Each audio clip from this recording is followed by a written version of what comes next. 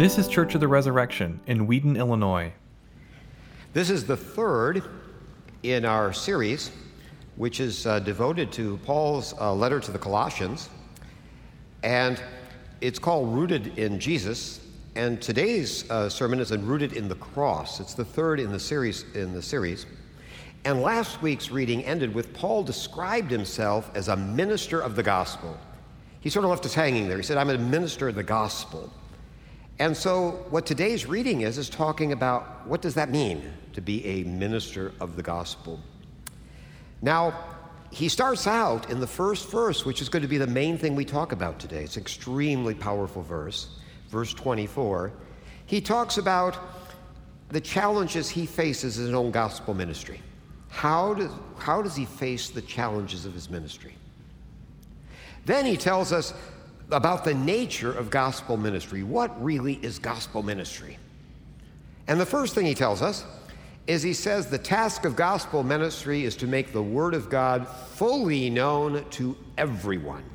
If you look in your text, you'll see the word everyone is repeated 3 times. Why? There was a group of people at that time. They didn't call themselves, we now call them Gnostics looking back. But they believed, well, God is so complicated, he's way behind he's too high for regular people. So there's some stuff you can teach regular people, but the real important things about God are reserved for a special class of really smart people, the Gnostics, the people who knew. And he says, no. He says our job is to make the word of God fully known to everyone. There's only one gospel. It's the same gospel for everyone, the fullness of the gospel. So then he says, what is the heart of that? He says it's a mystery. And a mystery means something that was there, we just didn't see it before. It's like it's hidden behind a veil. And we pull it back, what do we see? And he says, you know what the mystery is? Christ in us, the hope of glory. And what does that mean? Well, we know that Jews had the wonderful belief, of course, that we share in the resurrection, right? The Pharisees, they believed in the resurrection. But why should they believe that? And in a way, they would look at Scripture, but fundamentally, we had to say, I hope I interpreted that right. I mean, I'm going for broke on this. But he's saying we don't have to trust anyone on this in the sense that we have the Lord Jesus actually dwelling on us, the presence of his Holy Spirit. He calls it the guarantee. Sometimes it's called the down payment of our salvation. We know our resurrection will happen because we're already living the resurrection. The same Lord Jesus is in us now in his Spirit.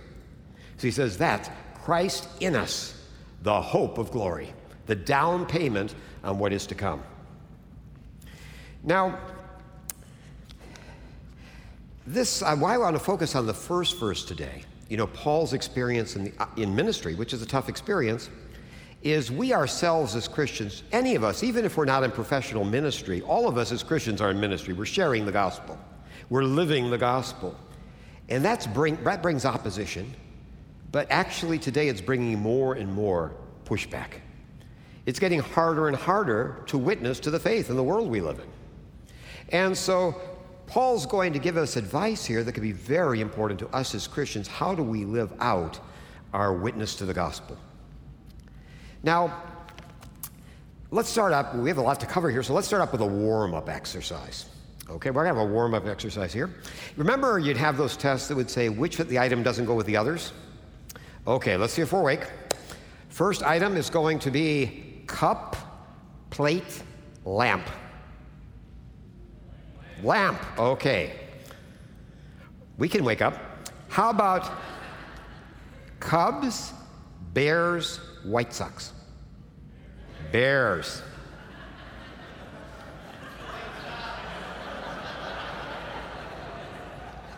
Yes, there's a lot of exegesis we can put in that. Okay. How about Wisconsin, Atlanta, New Orleans? Wisconsin. All right. Do you know that the Apostle Paul did one of these? No, really, he did. It's in today's reading in verse 24. He did the same thing. He put 3 words together. He put together rejoicing, suffering, and afflictions. Which one of those doesn't go with the others? Clueless, right? Well, this is a trick question. I would have thought, I've got to tell you, honestly, I thought it was rejoicing. But actually, Paul tells us they all go together. There's no right answer for this. It's a trick question. So I don't get it. How is that possible? That's the main thing we're going to look at. How is it possible to rejoice in sufferings and afflictions? Those don't go together. So what can that mean? It must mean something. It's in the Word of God. What can that mean? Well, first of all, I got to tell you, when people talk about suffering, you have to, well, what do they know about suffering? They're suffering and they're suffering, right? That tooth filling can be a little rugged, but it's not like a root canal. Come on already. It's not a root canal. And failing a quiz can be tough, but it's not like losing your job. And believe me, trust it as an old guy, what we do as old people to get together is compare our sufferings. I mean, it's funny. You call that a tumor? I mean, that kind of thing. So we sort of compare our sufferings. So we have to ask ourselves, okay, how serious, before Paul's going to give me lessons on suffering, how serious were his sufferings? Okay, well, Paul actually gives us sort of an inventory. Some people basically said he hadn't, he didn't know what he's talking about. So in 2 Corinthians, he tells us some of the things he went through. Talk about physical suffering. He had been through multiple imprisonments.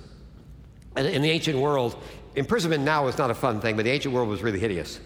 Because good Romans aren't going to pay for criminals to feed them or something like that. That's why you need to visit people in prison. Charity and things had to bring them food. That's not the state's problem. That's your problem. So people had to really make sure to go and take care of people when they were in prison. Okay, it wasn't a fun place to be. He said he had his term countless beatings, often near death. 5 times, the highest physical punishment, corporal punishment you could receive under Jewish law was the 39 lashes. He said, I got them 3 times.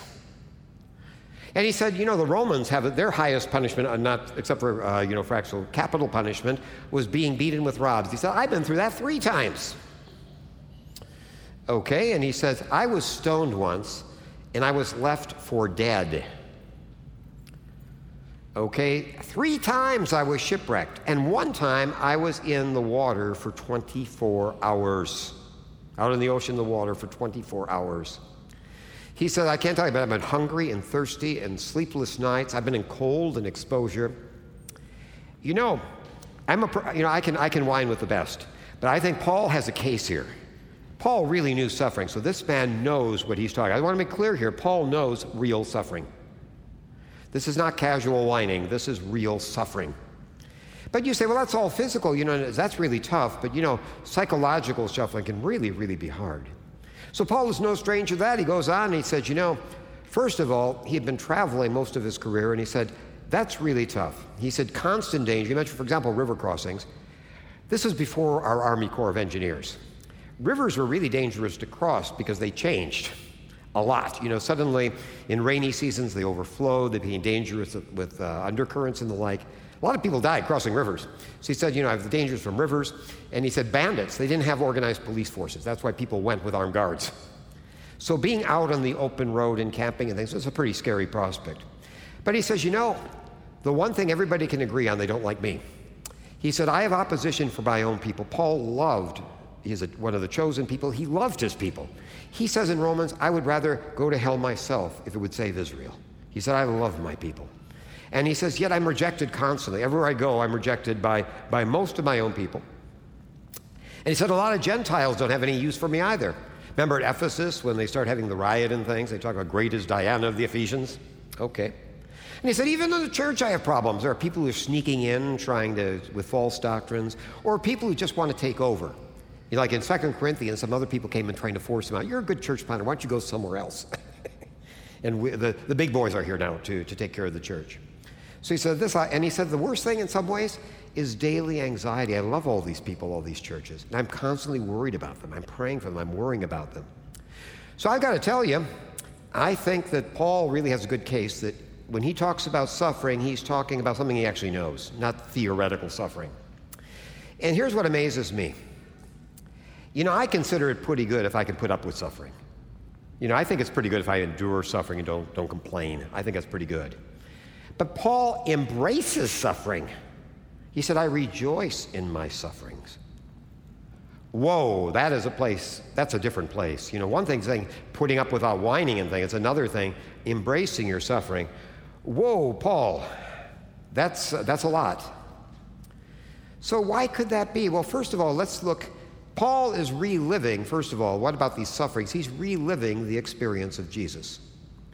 It's sort of ironic because Paul is proclaiming good news. The gospel means this is great news, good news. It's like finding out you won the lottery, except it's better. The prize is better. It's really good news. Now, Jesus had the same situation. He came to bring good news. Matter of fact, in one of the Gospels, John's message was repent and believe the good news. And Jesus, when he comes after John, says, repent and believe the good news. The kingdom is at hand. Okay, so it's good news. Remember, on Christmas, what do the angels say? They say, fear not, behold, I bring you good news of great joy that will be for all the people. Well, the trouble is we all know from experience, you don't want to be the bearer of bad news, like at the office or something. You don't want to be the person to bring the bad news. People hate the messenger. Okay, so you want to be bringing the good news. You think this has got to be the sweet job, bringing good news. But what Jesus and Paul both got was rejection.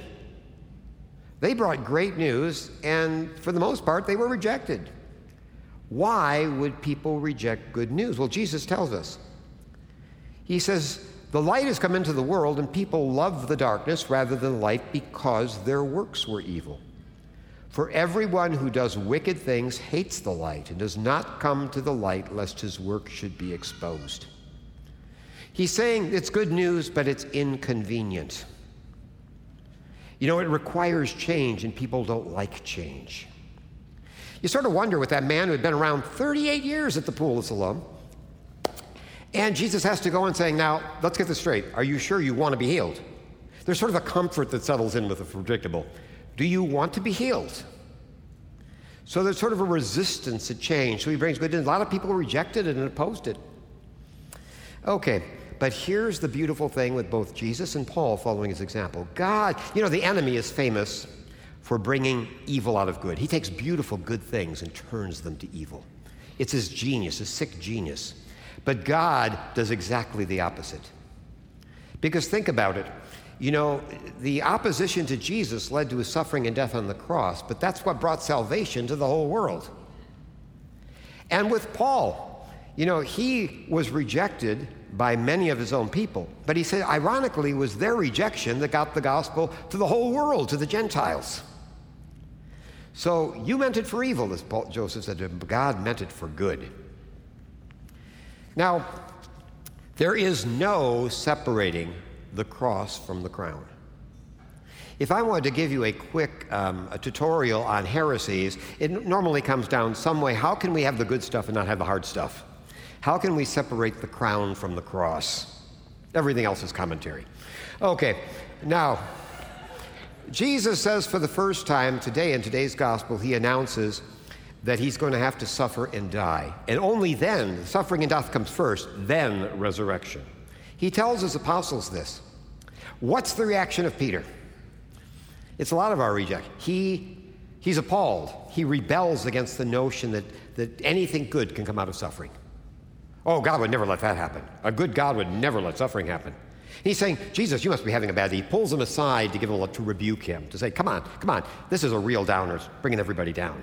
Okay, so he brings him aside to say, that's never going to happen. God will take care of you. And he said, what does he say? He said, good point, Peter? No. He says, get behind me, Satan. Anything that tries to tell us that we can get to the crown without the cross is a lie. It's the voice of the enemy. It's the voice Adam and Eve listened to. He says, no, there is no way to one with the other. The path to Easter Sunday always passes through Good Friday. It had to pass through Good Friday. Anything else misses the whole point. That is to say, that I have that image there, our hope of resurrection is rooted in the cross. You can't separate the two. That's where it comes from. It's rooted in the cross. Now, we might be tempted to say, well, that's good for Jesus. I understand why Jesus had to bear the cross. I get that. I went to Sunday school. But why do I have to bear the cross? Okay. So, we might say this is something just unique to Jesus. I think a lot of us, when we hear the story of Jesus, say this is something to admire instead of imitate. You go, Jesus. I mean, we just want to say, that's really great. Wow, I'll sit back here and admire it. So we have to think that somehow what God is asking us is to admire. We certainly admire. Lord knows what Jesus did. But notice what happens in today's gospel. Peter had called him aside so he didn't embarrass anybody. He said, Lord, this is a downer. I wonder what's doing that. The enemy doesn't like the message. Okay. He says, this is a downer. So he's alone with Peter. He's alone, Peter. But when he's going to say something, Jesus said, he said he called back not only all the disciples, he called back everybody in the crowd. He said, I want everybody to hear this. No one misses what I'm going to say now. That's pretty big. So what does he have to say to all of us? He said, calling the crowd to him with his disciples, he said to them, if anyone would come after me, let him deny himself and take up his cross and follow me. So he's saying this message is for anybody at the time of Jesus and every time, even our own. The answer is Jesus. We admire Jesus, but he says, if anyone would follow me, if anyone be my disciple, he himself has to take up the cross and follow me. Which brings a good question. We would say, if Jesus has already done it all, if Jesus has paid it all, why do I have to do anything? Why do I have to carry a cross? No, why isn't enough? Why can't I just admire? Why do I have to carry a cross? That's a good question. Because he certainly paid it all. Well, we knew Jesus had to suffer and die. Our redemption was at the price of his blood, the last drop of his blood for our redemption. And what he did once and for all. It is finished, it's complete, nothing is lacking. Okay, we're told in Hebrews, the offering of the body of Jesus Christ once for all. However, Christ's work of redemption on the cross is completed, but the work of salvation is not. What's the difference? Well, think of it this way, it's like, growing a crop, okay? And if the crop is there, it's been a perfect harvest. But we have to get that to the people who are going to eat it. We don't want it can't just rot in the field. It has to go out. It won't do anyone any good unless the part of it is we have to develop, it's like developing a brand new medicine. Like, sadly, in a lot of the world, we have diseases that don't have to exist at all. They're fully cured long ago, like leprosy. There should be no one on earth who has leprosy. We have drugs that completely treat it. And yet, somehow we have the drug, but we can't get it to everybody. There's still people who are missing it somehow. So the idea is Christ has done everything, but we still have to get that fruit out to everyone. Christ has not finished the work of salvation. He's finished the work of redemption, but not the work of bringing everyone into the fullness of that life. So that's what is still lacking when Paul talks about what's lacking, And so what he's saying here, for example, he explains it in Romans. He's saying, quotes the prophet Joel, who says, everyone who calls on the name of the Lord will be saved. But he says, well, how will they call on him if they haven't believed? And how will they believe in him if they haven't heard? And how will they hear if somebody doesn't preach it to them? And how will they have it preached if no one's sent? So he's saying the work, yes, Jesus did it all, but Jesus continues his work. That's an important, he continues his work, because we're his body, the church. He's still at work. He's continued his work. Jesus, in his incarnation, has finished work. He's continuing that work of getting the fruits of redemption to the whole world. That's the work. And how does he do that? He does it by us and with us and in us. So let's explain, by us, because remember, the church is his body. And by the way, this isn't a metaphor. Sometimes we think, no, when Paul is on the Damascus road, still Saul, what does Jesus say to him? Paul, why are you persecuting me? He might say, Jesus, you're up in heaven. You're at the place. No. Anyway, he says, whatever you do to the least of my brothers, you do to me. This is not a metaphor. Christ, we are the members of the body of Christ. We are Christ at work now in the world. So how does he use us to fill this? He says it's by him, by us, with us, and in us. By us, the Great Commission. You, go therefore and make disciples of all nations. What about with? I am with you always, even to the end of the age. How about in? Whoever receives you receives me. So Christ, until the end of the world, continues his work of salvation in his body, the church. Christ is still at work. And because we suffer in this, those are Christ's afflictions. I'm completing, in my body, Christ's afflictions for his body, the church. Christ continues to be afflicted in our afflictions. I'm finishing that work. Christ is finishing the work, and I'm cooperating with that. Now, let me do a whining thing here for you. I can so do whining. Okay. Years of practice. Okay. You can be good, you just have to work at it. Okay. Why does the gospel have to avoid suffering? Well, how come, why? I understand sharing the gospel. Why does it have to involve suffering? Why? And he tells us why. Jesus says, he said, the world hated him, will hate us for the same reason it hated him. It's inevitable. He said, if the world hates you, know that it hated me before it hated you.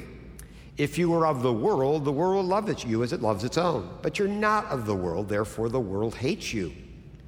If they persecuted me, they will persecute you.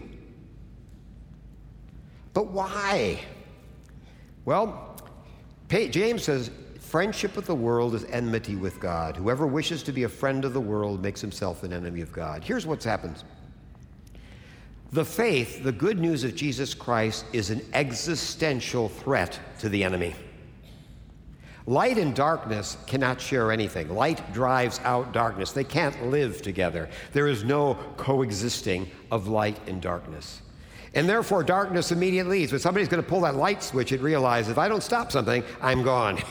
So expect there to be resistance. Light and darkness have nothing in common. And so okay. I will use these powers only for good. Okay. Thus, we should expect that that we are going to, anyone who is witnessing to the gospel. I don't mean just people who are proclaiming the gospel publicly. Any of us as Christians who are witnessing to the gospel have to expect opposition, because the gospel is always countercultural. Some people have the idea, younger people, I think it's not a critique, but they think, the older people of my generation lived through the 50s and the 60s and things, and when they're the Christian age, and say, well, that must have been different. Saying, no, the gospel was just as countercultural then as it is now. It was just countercultural differently. The gospel never fits in complete with any society. It always pinches or it's not the gospel. So it says look at what it says in Timothy. Paul says, all who desire to live a godly life in Christ Jesus will be persecuted. He doesn't say just preaching. All who desire to live a godly life. It's the very fact that we live differently will offend people. They will find that offensive. And notice, I believe the scriptures mean what they say. I'm pretty conservative about scripture. It says all who desire to live a godly life will be persecuted. And I love 1 Peter. 1 Peter is talking about people who've just been baptized and things, who are starting to face some opposition. And he said, don't be surprised at the fiery trial when it comes upon you to test you, as though something strange were happening to you.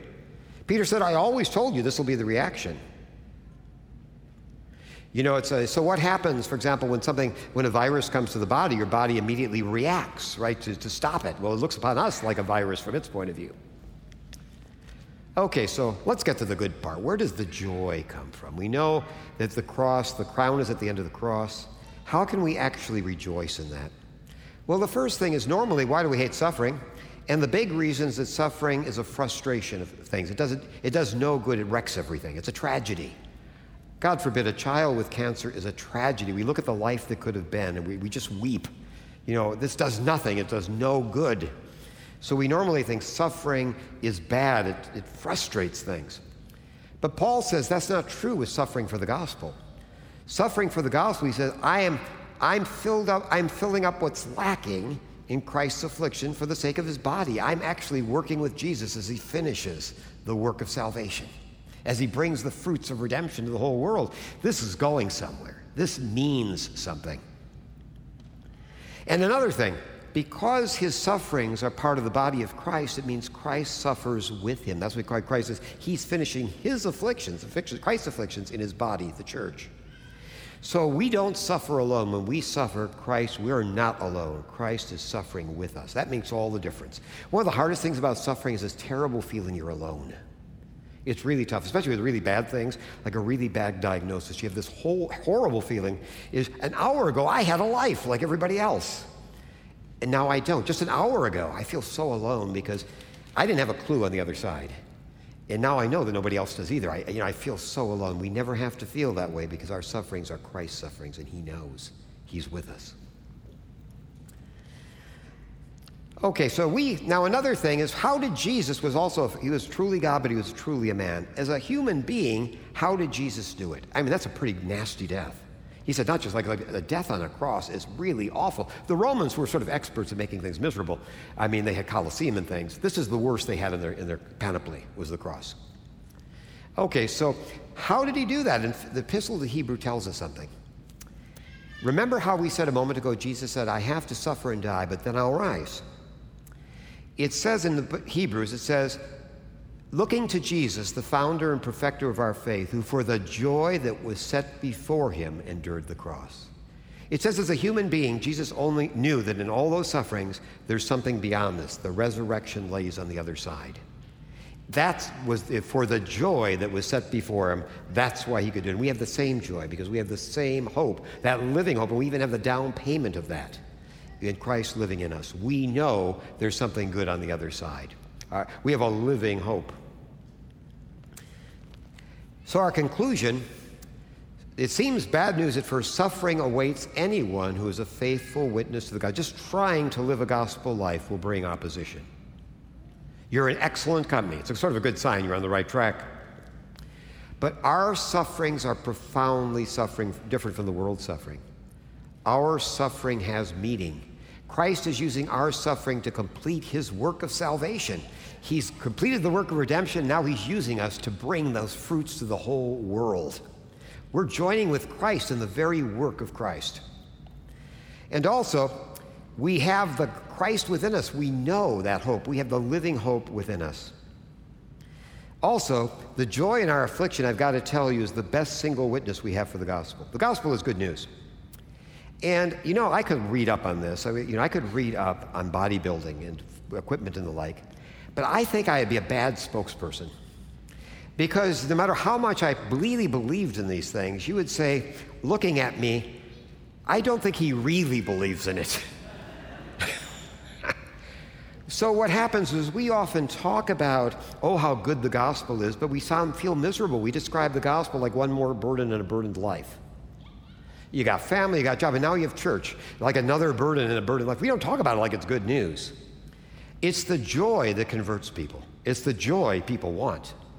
We have a lot of records in the ancient world. It's hard to believe if we didn't have the records of people who, as Christians, are being tortured, converted. Because here's what they thought. You see, in the Roman way, you could change your mind till the very end. Because they love to have people get them to change their mind. So they say, even now, as we start torturing you, anytime you say, I'll curse Jesus, you're out. We'll stop right now. We'll get your doctor to try to help out. We'll even give you a little payment and things to help you along the way. You can be a friend of Caesar. You don't have to be an enemy. So they knew at any moment they could get out of this. And people say, wait a second, they must really believe it if they're happy. Not just going through, they were often singing hymns and things. My God, it's true. This is not some wishful thinking. They really believe it. And I want that. That's real then. When they see us suffer differently, so when we go back and say the world's being so mean to us, it's so awful, this kind of thing, is when we say, I'm happy to be where God's put me. I don't care what happens. I'm just going to witness Christ. It's our attitude that will convict people. Just being resentful like everybody else, circling the wagon and say the world's being mean to us doesn't persuade anybody. So it's our joy in our sufferings that people say, wow, this is different. This cannot be faked. By the way, I'm running a little bit. I have to say this. One of my favorite stories, again, I'm really strict about the scriptures. I believe they mean what they say. Three of the Gospels all four Gospels tell us that there were two thieves next to Jesus. The other three of the Gospels tell us that both thieves were making fun of Jesus, were assaulting him. One Gospel alone tells us about the good thief. Now, people who don't believe the scriptures in the same way would say, well, somebody got it wrong, or there's some other story, some other tradition. Okay, I don't think that's true. Here's what I think happened. I think when they got nailed on that cross, is that they were mocking Jesus. Say, yeah, you're the holy guy, a lot of good did you. They're doing this kind of thing. But when Jesus didn't react like everybody reacts when they're suffering and hurt, when he didn't react that way, when he reacted with love and peace, somebody was converted saying, whoa, this is real. This is real. I mean, he's on a cross with us. How could he do that? That's why he says, Lord, just remember me when you enter your kingdom. So our witness of joy is the greatest witness to the gospel. So we'll say, this day, let us pray for the grace to not just endure or put up with our cross, to embrace our cross, to pick up our cross and follow Jesus. Not with sadness, like the rich young man who sort of went away sadly, but for the joy that is set before us. Rejoicing in the presence that Christ is in us, the hope of glory. And let's always remember that our hope of the crown is rooted in the cross. Amen. Thanks for listening. Our vision at Church of the Resurrection is to equip everyone for transformation. As part of that vision, we love to share dynamic teaching, original music, and stories of transformation. For more of what you heard today, check out the rest of our podcast. To learn more about our ministry, visit churchres.org.